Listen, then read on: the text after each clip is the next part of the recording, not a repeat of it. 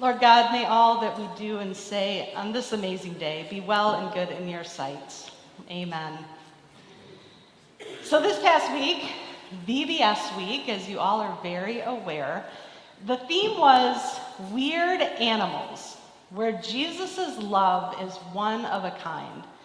And I think it's amazing the way these curriculum writers write some of these things, because I think this was an amazing week, a wonderful message for the kids, and not only for the kids, but for adults. So the premise was each week, or each day, there was a different weird animal. And there were some really, really strange animals, I can't even remember them, that were highlighted each day. And these animals that are just super unusual, and they're just not the ones that we often think about. They're not the cute, cuddly kind. They're just weird and different. But with the underlying message that Jesus' love is one of a kind. It's perfect. It's exactly what kids need to hear. And even though we are all a little different and a little strange, as one of the lyrics of the song said, Jesus loves us anyway. And I think that's something we all can relate to at any point in our lives, whether we're a little kid needing to hear that message that Jesus loves us no matter what, or those of us up in our 90s. We still need to be reminded that when we feel odd or weird or different, Jesus' love is indeed one of a kind, and he loves us no matter what. So that was the big phrase that was used every day. Miss Lisa would open the morning with, what was it? Jesus' love is one of a kind, and the kids would respond back, one of a kind. So hopefully we're going to get you guys to do that a little bit with us this morning. Let's try it one more time. Jesus' love is one of a kind. Yes, well done. You guys learned quick. Excellent. So each day we had a different scripture passage with a different scripture story. So Kelly and I are going to kind of walk us through those different scripture passages and talk a little bit about them. This is the gospel according to Kelly. Our first story is about the Samaritan woman at the well that you can find in John 4. I love this story. It's one of my favorites. So this lone woman goes out to a well, and right there we know something is different, because all the women typically go at the same time to draw water from the well. What's also different about this story is that Jesus and the disciples are on their way, and they go way out of their way at Jesus's direction, and they end up in the land of Samaria where this well is. If you know your Bible history, Jews and Samaritans were arch enemies. And so a Jew would never go through Samaria, would go way out of the way to avoid that. And Jesus goes right in, and he lands alone, because the disciples, we're not sure where they are, but they're not with Jesus. So Jesus encounters this woman, and he begins a conversation, and she's really shocked because men don't talk to women, let alone when you're alone at a well. In those days, women were looked at more as property, not as equals. And so Jesus starts a conversation with her, and she doesn't get it at first. She thinks that maybe he's a prophet. And Jesus starts talking about living water as she's trying to draw her water from the well, meaning that even though she came to that well for actual water, he's there to offer her much more than that. He's there to fill up her life with his love, something she doesn't think she deserves. She's kind of got a bad past, and she thinks she's pretty unworthy of love. It's why she's hiding in shame. And what a great lesson for all of us when we do something that we're not very proud of, or maybe even we're going through something and we're really sad about it, or we feel guilty about it. Our tendency is kind of to withdraw and to hide, even from Jesus. And here we have Jesus who comes to meet this woman just as Jesus meets us and gives us value and says that we're precious and treasured. The big shock for the disciples, and although they didn't say when they came up to them, I'm sure they were in shock, but perhaps they knew by then Jesus well enough to know that there was a bigger story. And the story was this, that Jesus didn't come just for the Jews as they anticipated. Jesus came for everyone. What a great message for us today. So you heard a little verse read to you today, Ephesians 2:10. We are called God's masterpiece. All week long, the kids would come up the stairs from the fellowship hall, and there was a big oval mirror. And it says, who does Jesus love? And you look in the mirror, and it's you. So remember when you look in your mirrors this week, remember that Jesus loves you, even though you're different, because we're all different.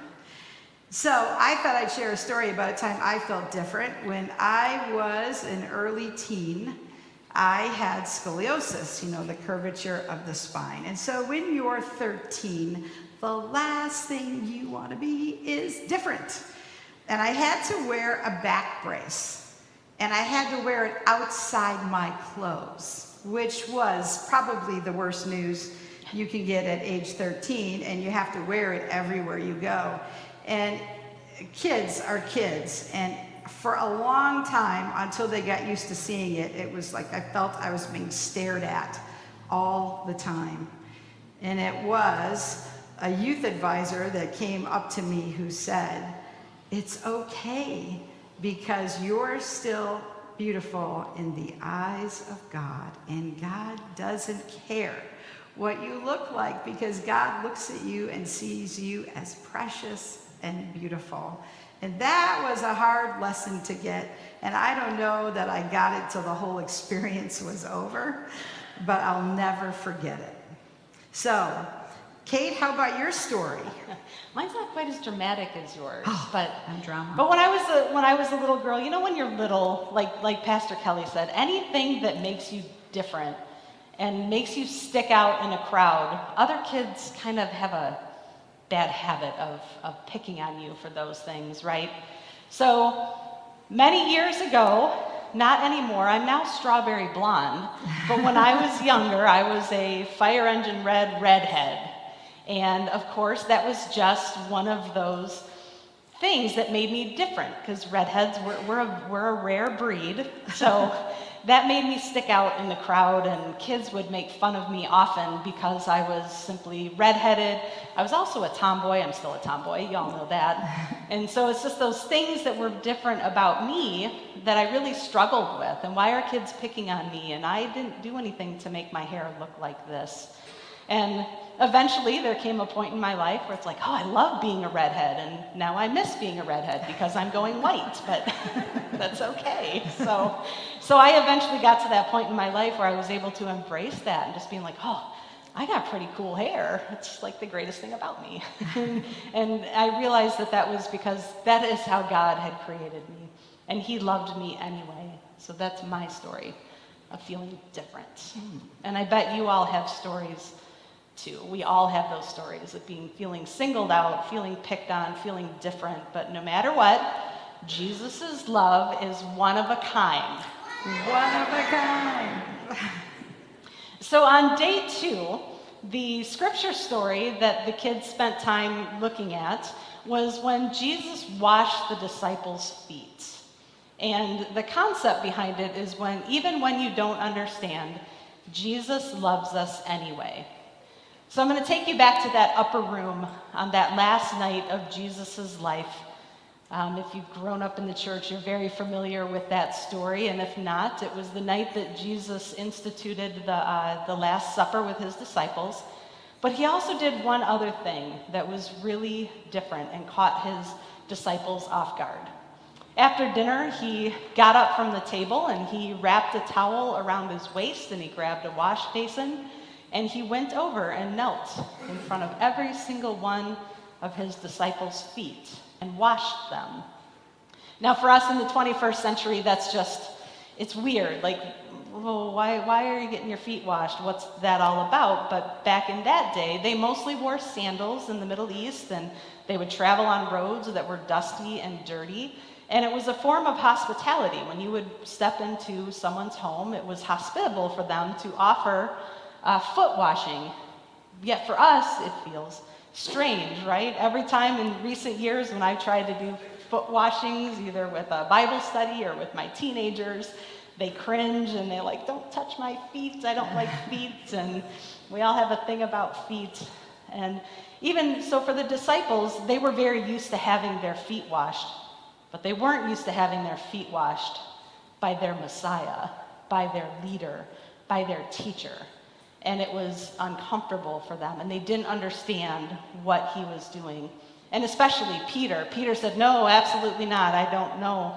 You're too good to be washing my feet. And Jesus says, hey, if you don't let me wash your feet, you cannot be a part of me and who I am and what I have come to do and accomplish. At which Peter resoundingly said, okay, then please, not just my feet, but also my head and my hands. I want to be a part of you. And Jesus even said to them, though you may not understand what I am doing now, you may understand in the future that no servant is greater than their master, no master is greater than their servant. I have come to serve, and now I expect you from here on out to serve. So the other scripture reading that Logan read for us this morning that went with the story was, do unto others as you would like them to do unto you. The golden rule, right? We always want to make sure that we are treating others with kindness and respect and with dignity and hospitality, because that's exactly how we all want to be treated as well. Now, there was a time I was trying to think of stories in my life when there was things that I just didn't understand, especially as a little kid. And I remember this one time I grew up. I actually was born here in Livonia, and then I moved to Farmington Hills when I was 3. And we lived in the greatest neighborhood, and my house in particular was on a cul-de-sac, and we called it the Circle. And it was like a nice secluded road, and there was a bunch of other kids that lived on the Circle with me.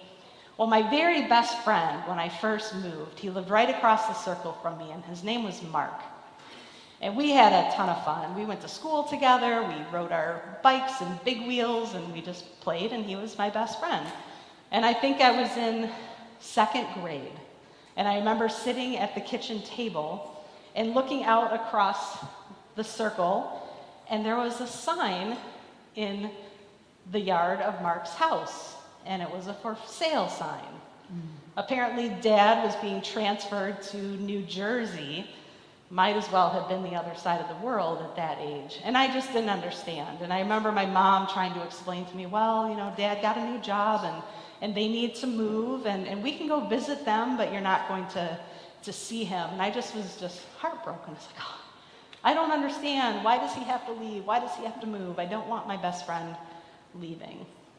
So I just remember going through all those emotions, trying to understand. And as kids, of course, there's lots of things we don't understand in different ways, but then when we get older, oh my goodness, the amount of things that we don't understand, right?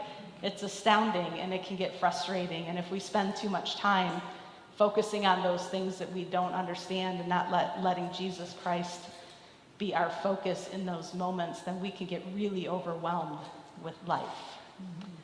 Do you have an example, Kelly, of times you didn't understand? I do. I was 16, and I grew up on the island of Oahu, Hawaii, and I didn't really remember too much of the mainland. So when you grow up in Hawaii, they don't really care all that much, especially as a kid, where your family's from, what state you're in, because all the states are the mainland. And all I had heard of from my parents, who both grew up in Milwaukee, Wisconsin, was that winters were really cold, and my dad had kind of a rough upbringing. He was very poor, so I had heard all these stories. But I did know 2 things about Milwaukee: Laverne and Shirley, the TV show, and the Fonz. So I could at least tell people that I was moving to where those shows were.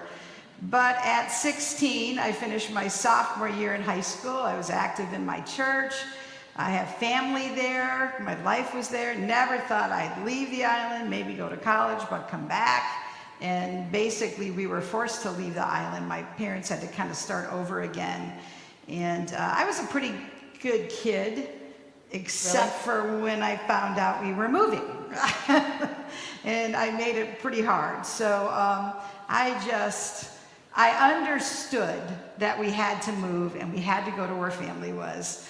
but at the same time, I didn't know what God was doing. I understood the practicality of it.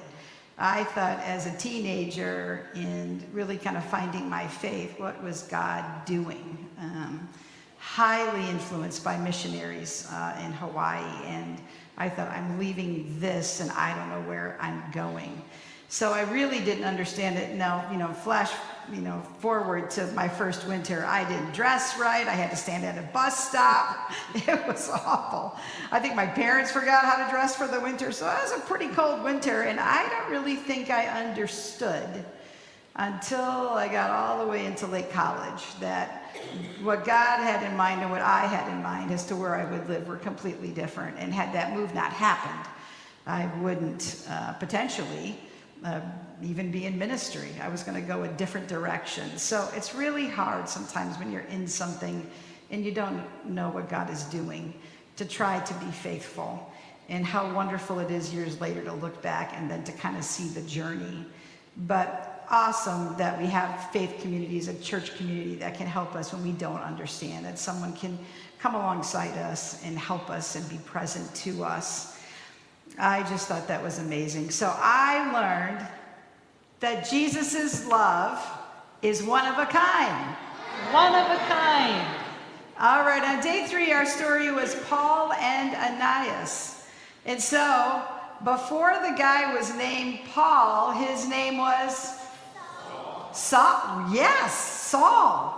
And so Saul and Paul, even though they were the same man, were very different from one another. So if you heard about Saul, Saul was someone in power who was given authority to cause a lot of trouble with people who believed in Jesus. And he persecuted those who believed in Jesus. And so now imagine Saul is on a tirade. All the Christians are afraid of him. And Paul is heading out for one more trip. And he's heading towards Damascus. And on the road, all of a sudden, it says there's this flash of light. And it's big. And Saul falls off his horse. No, Saul was an excellent rider. This light almost blinds him. There's thunder and lightning, and he falls on the ground. And when he gets up, there's something different about him. What happened, boys and girls? What happened to Saul when he hit the ground? He was blind. That's right. How many days was he blind? 3 days. That's right. So meanwhile, back at Ananias' house, he gets word and a vision from God that he's supposed to go find Saul, who's staying at someone's house, and basically convert him to believe in Jesus. Now, you can imagine if you're Ananias, and he's probably going, no. Don't you know what this guy has done, Lord? I don't really want this assignment. And so, even though he was afraid, he followed God's plan. And he went to Saul. And sure enough, he shared the message of Jesus' love with him. And he was given a new name by God. And his new name was Paul. That's right. And Paul represents all of those many letters in the New Testament. He took the love and the word of God through Jesus, and he spread it everywhere. And back then, the term they used was all over the world. And he began churches in so many places. And we know that we're here today because of those first churches that were planted by Saul, who became Paul. And so what an amazing message it is for us to hear that little verse from Matthew 14:27. Take courage, don't be afraid. So my story is, we had a church family that had a 6-month-old baby, and I was only 12. And my parents thought, oh, this will be good experience. They're like 2 blocks from our house. my first babysitting gig. I had taken like a little course. I had my little certificate, which meant at 12, I knew everything there was to know about a 6-month-old baby. The night came, and I was doing well. Life was good. And then it started to get dark, and it was kind of stormy outside. And then it seemed to me, when it got super dark, all of a sudden there was lots of rain. Still good. Lights were working. All of a sudden, thunderstorming, lightning, and the lights go out. No cell phone. So in the dark, I'm trying to call on their home phone to my parents' house, and they're not picking up, and the baby starts to cry, and I'm like, oh no, oh no, oh no. So trying to calm down the baby, but I'm still really scared, and I keep trying to call, and they won't come, and the thunder and lightning, and I kid you not. So this is a condominium, and they had a fence, and I'm sure, well, it seemed like it was 12 feet high to me. It was about 5 feet high. I literally put the baby in the bassinet when it calmed down, put the blanket over, and as fast as I could, I came through the sliding door, jumped the fence, ran to my parents' house. And as I was running to my parents' house, my dad was walking with an umbrella, and he's like, oh my gosh. So he took me back to the house. The baby didn't know any different, and he stayed with me until the parents got home. So I knew from my dad that Jesus was with me, even though I was afraid. That's a good story. I didn't get many babysitting gigs for a while, but way to abandon a child. Wasn't that great? Mm-hmm. So when I was in my, I think I was about 24 or 25 years old, and I was living in Ohio at the time, and I was going to be heading out to California to visit my sister. My sister and her family were out there 10 months. She was on a special study program through Ford Motor Company. They sent her to Stanford to go get her master's degree. Pretty awesome. I have never been to California, so I was going to go visit her. Like I said, I was living in Ohio at the time, so I hopped a flight from Columbus, and in order to fly to California, I first had to go to Pittsburgh and then get the flight cross-country from there. Well, with it being a pretty short flight, typically those are kind of small airplanes. So we get in the plane and all is okay, but then of course a storm comes up. And we get to this point where, and it's nighttime, and so you can't see anything, and all you see are like the flashing of the lights on the wings, and all you can see is the rushing by of the clouds and the rain. And I remember the pilot saying, all right, we're getting ready to land in 20 minutes. I swear it was the longest 20 minutes of my life. I'm pretty sure it was longer than that. And it was just, the plane was bouncing like crazy, and it just didn't seem like we were getting anywhere. It didn't sound like, those sounds that airplanes make when they're starting to make their descents and that sort of thing. None of that was happening. And I just was honestly terrified. And I remember there was actually a little girl sitting across the aisle from me, just chilling out. She was all good. And we actually there were people kind of screaming, and it was pretty rough. It was a pretty rough flight. And I just remember focusing on that little girl. And of course, praying like crazy, talking to God like crazy, but just looking at this little girl that just didn't seem to have a care in the world.